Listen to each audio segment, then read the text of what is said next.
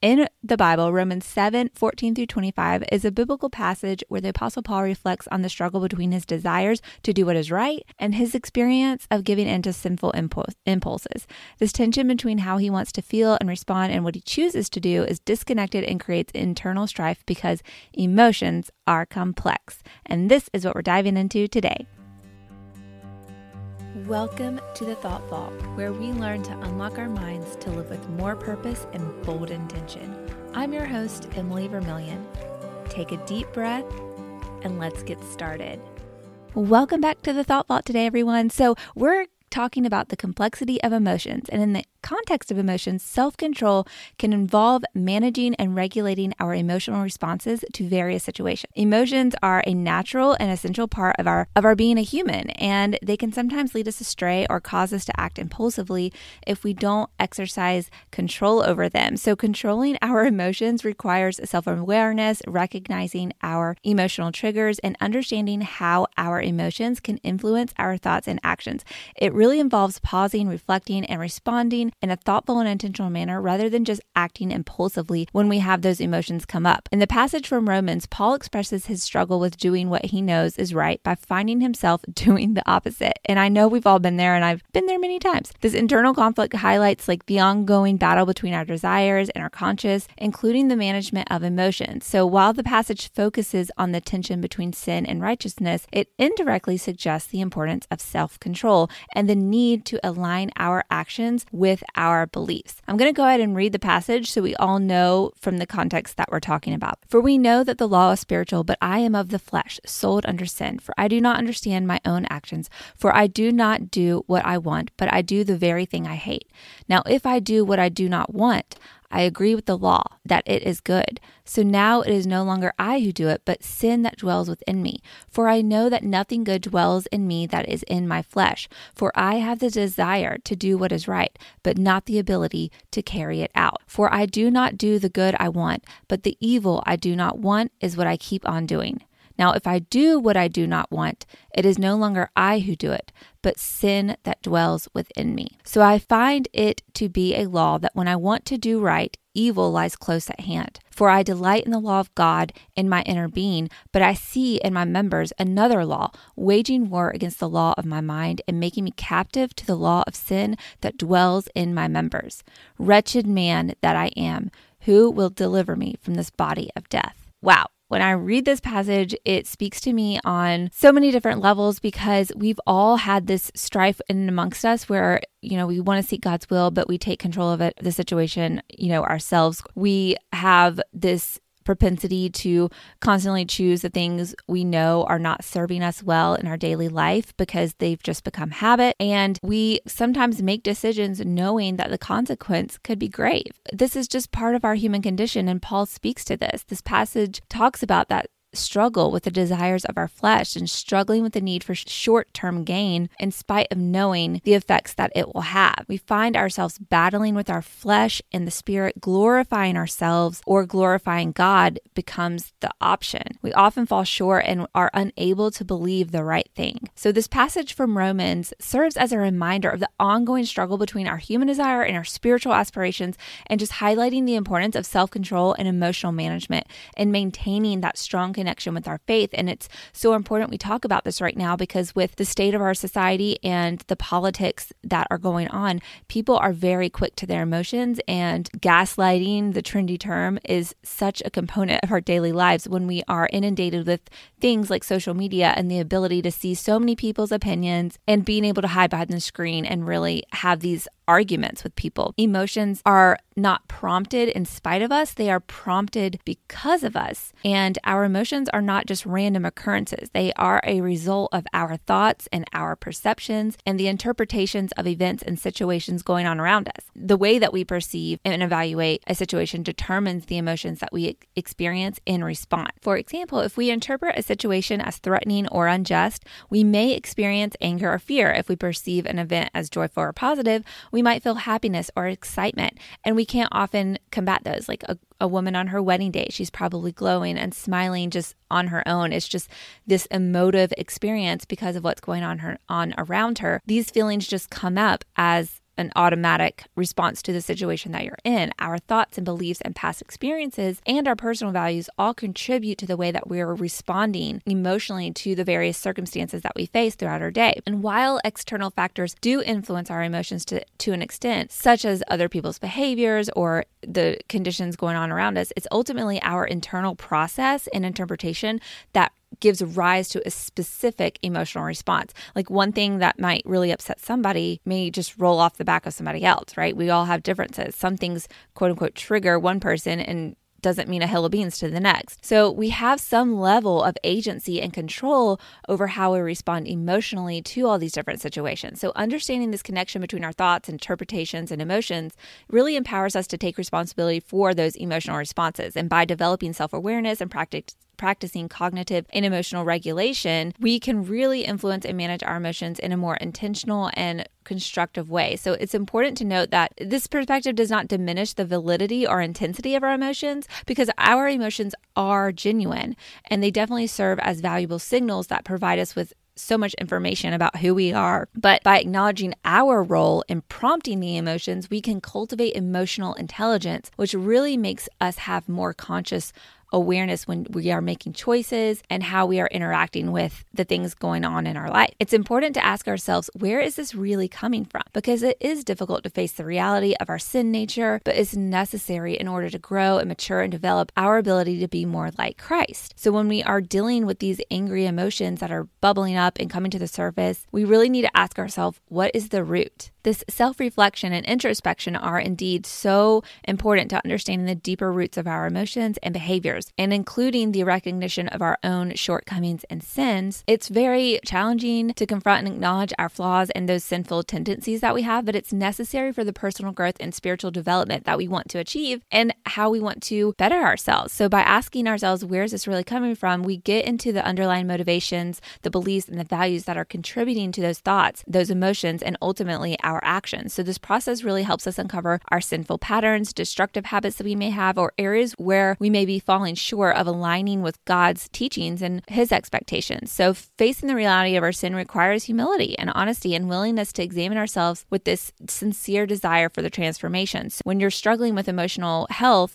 sometimes it drums up discovering past traumas or hurts that have impacted us in a way that establishes certain beliefs and expectations. So when those are challenged, we often have that swift and immediate emotional response. It trips that proverbial wire and our core paradigm is triggered. And we have to really have a practiced understanding of this in order to train our brain in another direction. So growing and maturing and developing our ability to be more like Christ really involves having this introspection, learning from our mistakes, and actively working towards aligning our thoughts and emotions and behaviors with the teachings of Jesus. So it's like this transformative journey that requires continuous effort, because as we go along in our life, we're going to have more traumas, more hurts, more things that go on that trigger emotions from us. So dealing with your emotions in a healthful way, in a deeper way than just ignoring them, really sets us up to have a lot more emotional health. And so remembering that we're not all perfect, and through God's grace, we are able to go on the spiritual development journey because we have the compassion and patience and this commitment to continual improvement through the love of God. So if we suppress or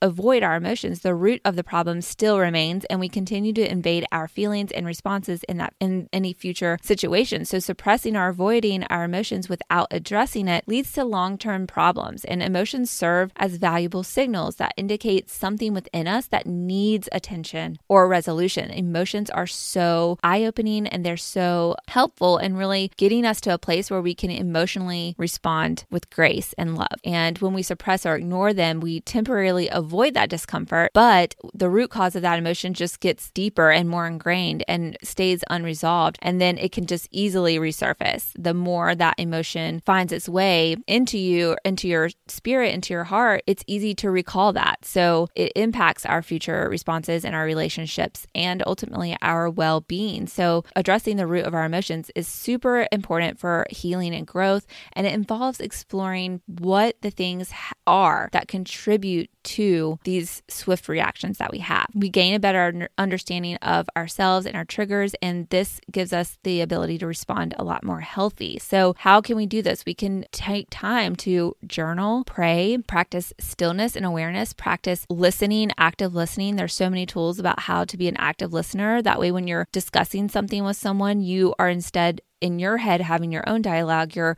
outside of that and you're really listening to the person so that when you respond, you're not approaching it from this triggered emotive response because it's drumming up past hurts and pains. Practicing that helps us establish this slowness to reaction and giving us a time to gather ourselves and compose ourselves in a more Christ-like manner. So even when we know what is right or good, we may still choose to do the wrong thing or see red, as they say, being overcome with our emotions. In Romans 7:24, Paul exclaims, "What a wretched man I am. Who will rescue me from this body of death?" If we cannot control our emotions, our minds, and our hearts, what hope do we have? Who's going to rescue us and help us? But without delay comes the answer in Romans 7:25, the very next verse. Paul's expressing his deep sense of struggle, his realization of his own human limitations. He knows that despite knowing what is right or good, he still finds himself choosing these wrong things. And this inner conflict and recognition of his own shortcomings leads him to ask, who will rescue me? And the answer is 7:25, thanks be to God who delivers me through Jesus Christ our Lord. Paul acknowledges that the ultimate source of hope and rescue is through Jesus Christ. So as humans, we indeed face challenges in controlling our emotions, our minds, our heart. Our inherent flaws and limitations make it so difficult to consistently make the right choices and live up to the ideals we have. But through faith in Jesus Christ, we find the hope, the redemption, the forgiveness, and the transformation, the sanctification.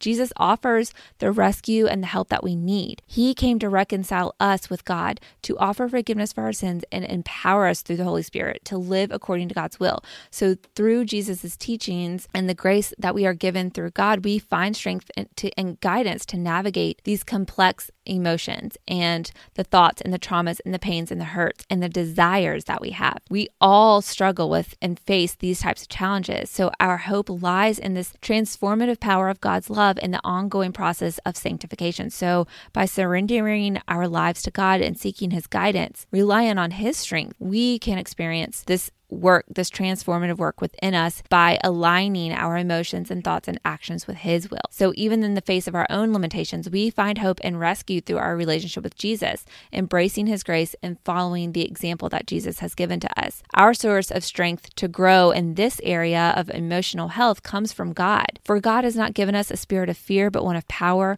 love, and sound judgment. 2 Timothy 1:7. As God begins His good work in us through the sanctification, the fruit of the Spirit produces this self-control. So our source of strength for our own self-control to grow in this area and this emotional management comes from God. The verse 2 Timothy 1:7 tells us that God has not given us a spirit of fear, but one of power and love and sound judgment. So through the process of the sanctification, which is God's ongoing work in our lives, we experience the development of qualities like self-control. And as we surrender ourselves to God's guidance and rely on the power of the Holy Spirit, we really see this fruit of the Spirit manifesting in our lives in a way that reaps self-control, a spirit of love, joy, peace, and patience. Just like in Galatians 5:22 through 23, they talk about the fruit of the Spirit, which are love, joy, peace, patience, kindness, goodness, faithfulness, gentleness, and self-control. These qualities are not something we can manufacture on our own, but they are produced within us as a result of God's work and His presence in our lives. So if we're really struggling with our emotions, we really have to take a step back and say, where's God's role in all of this?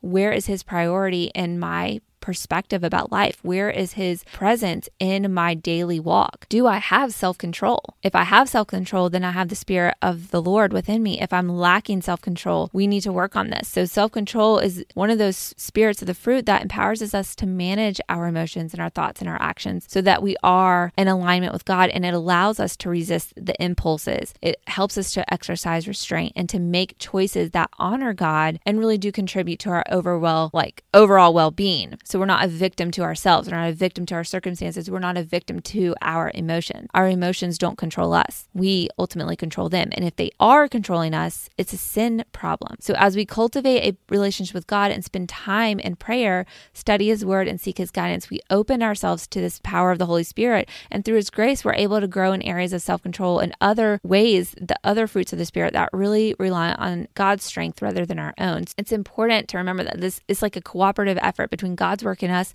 and our willingness to cooperate with God's process.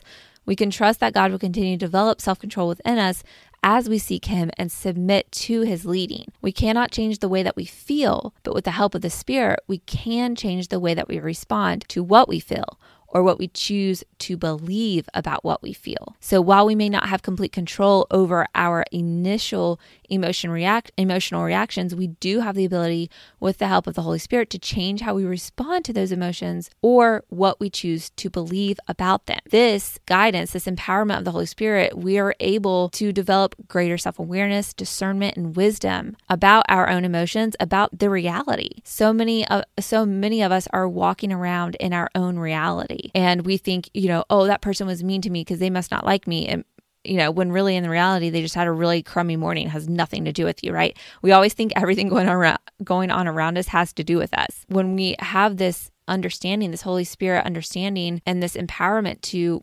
respond in a godlike manner, we cultivate a mindset that really aligns with God's truth. And this enables us to make intentional and wise choices despite the presence of these strong triggered emotions. If we feel anger, instead of letting it control us and leading to destructive behavior, we seek God's guidance and respond with patience. This is never more practiced in my life than with my own kids, right? Like they do something you just told them not to do, they do it and they get hurt. Your immediate response is like, oh, why did you do that? I just told you not to. But instead, if we seek the Holy Spirit's guidance, we're responding with patience and understanding to our child, which really helps them have a more effective understanding of what just happened. Like if we immediately are like, why did you do that? We scream, their body shuts down. They're not even really comprehending the full consequence. But if we respond out of, oh, are you okay? Are you feeling okay? I wanted you not to step on that because I was worried this would happen. And if you're being soft, their heart is softened to hearing your voice. And they can understand, oh, that's what mom meant. So if we feel sadness or anxiety, we turn to God for comfort, for that peace, for that strength. We allow His truth to anchor us in those times so that we can be more effective all around us and in our lives, emotionally within us. And when we respond that way to our kids, it helps us have a better understanding with them. It helps them have a greater understanding. So it's a full circle moment to allow God's presence to embody that moment of that emotion. While we may not always have this immediate mastery of our emotions, it's a practice, and we can continually rely on the Holy Spirit's guidance because He's never leaving us, and the renewal of our minds can happen at any moment to help shape our responses. So emotions often show us what we love or value, and we can do the hard work to get to the root of repenting of our idols and trusting in the goodness of God so that we can really fight these temptations to sin or our need to control a situation that really out of our control. It helps us to have not new feelings, but a new heart that loves and worships God in the way we're living out our life. And repentance plays a crucial role in all of this. It involves really acknowledging and turning away from anything that we have elevated to a position of importance or reliance that belongs solely truly to God. Repentance allows us to realign our heart and redirect our affections and restore God to His rightful place as the ultimate object of our love and worship and the way that we are approaching our day. As we seek to control our emotions, it's indeed more than just managing or suppressing them. It's about this deeper heart level work and allowing God's work to reshape our heart and our triggers, so to speak. It involves really inviting the Holy Spirit to renew us, reshape us, and help us to conform to God's perfect will. So in the battle against temptation and sinful inclination, our primary need is indeed for our new heart that loves and worships God to rise above. As we cultivate this deeper relationship with God and immerse ourselves in His Word and foster a life of prayer and worship, our emotions and desires become more and more aligned with His purpose us and really reflect his goodness. And that's how we are, like, that's the lens, that's the glasses that we have on during our life, during our day. So through this process, we are experiencing the freedom and joy and peace that come from our hearts that's captivated by God's love. And it's through this love that we find the strength and motivation to control our emotion and redirect them to be more pure and noble and more Christ-like. And this helps us to love the things that God loves and hate the things that God hates, which gives us this life that reflects less of us and more of him, which ultimately brings the most contentment and peace that we will ever find. So we shouldn't ignore our emotions, but really see them as tools to really dig deeper in our connection to God so that we can pull on who God is, his character, to help root out that sin nature in us and develop a source of control that is formed through the Holy Spirit working within us. Emotions are so complex and they are a part of our human condition. We see in Scripture all kinds of examples of emotional distress and how human beings since the beginning have struggled with this desire to answer the call of our flesh or of our sin nature, but also knowing right from wrong. It's the moral code that God put on every single person he created. It's written on our heart. We know right from wrong. We know what it feels like to do and choose the things that are aligned with God and what it feels like to not. It also is an awareness, like when we have these emotional outbursts of just the hurt that we have, and God is the healer of those hurts. He helps bind up our wounds, and emotions are complex. But if we have this new way of thinking about them, we're able to see them as these tools that truly can alter our relationship with God. And when we focus and are intentional about rooting them out and having this ability to manage them better and have more self-control over them, we really do start to change transformatively from within, because as we start to love the thing God loves and hate the things that God hates, we have a much more clearer understanding of the world around us and of ourselves, and we can connect with God in a way that helps us feel that healing power that he gives us and gives us the strength to face the stuff that's not good and does grieve us and does anger us, but we're able to work through it in a much more holistic, healthful way rather than just pushing them off to the side, ignoring them, or just allowing them to continually run rampant within us. Digging out these negative emotions, these negative habit patterns of thinking changes us dramatically. It's like meeting a person who has recently been baptized or come to know Jesus. Their spirit is full and vibrant. Their eyes are vibrant and they have so much to say and they have a peace about them. You like being around them. That's God's presence. And so if we're really struggling in our sin, we really need to write our priorities and really dig into where God is in our heart. And if we are allowing our flesh to dictate more of who we are, well, we've got to fix that.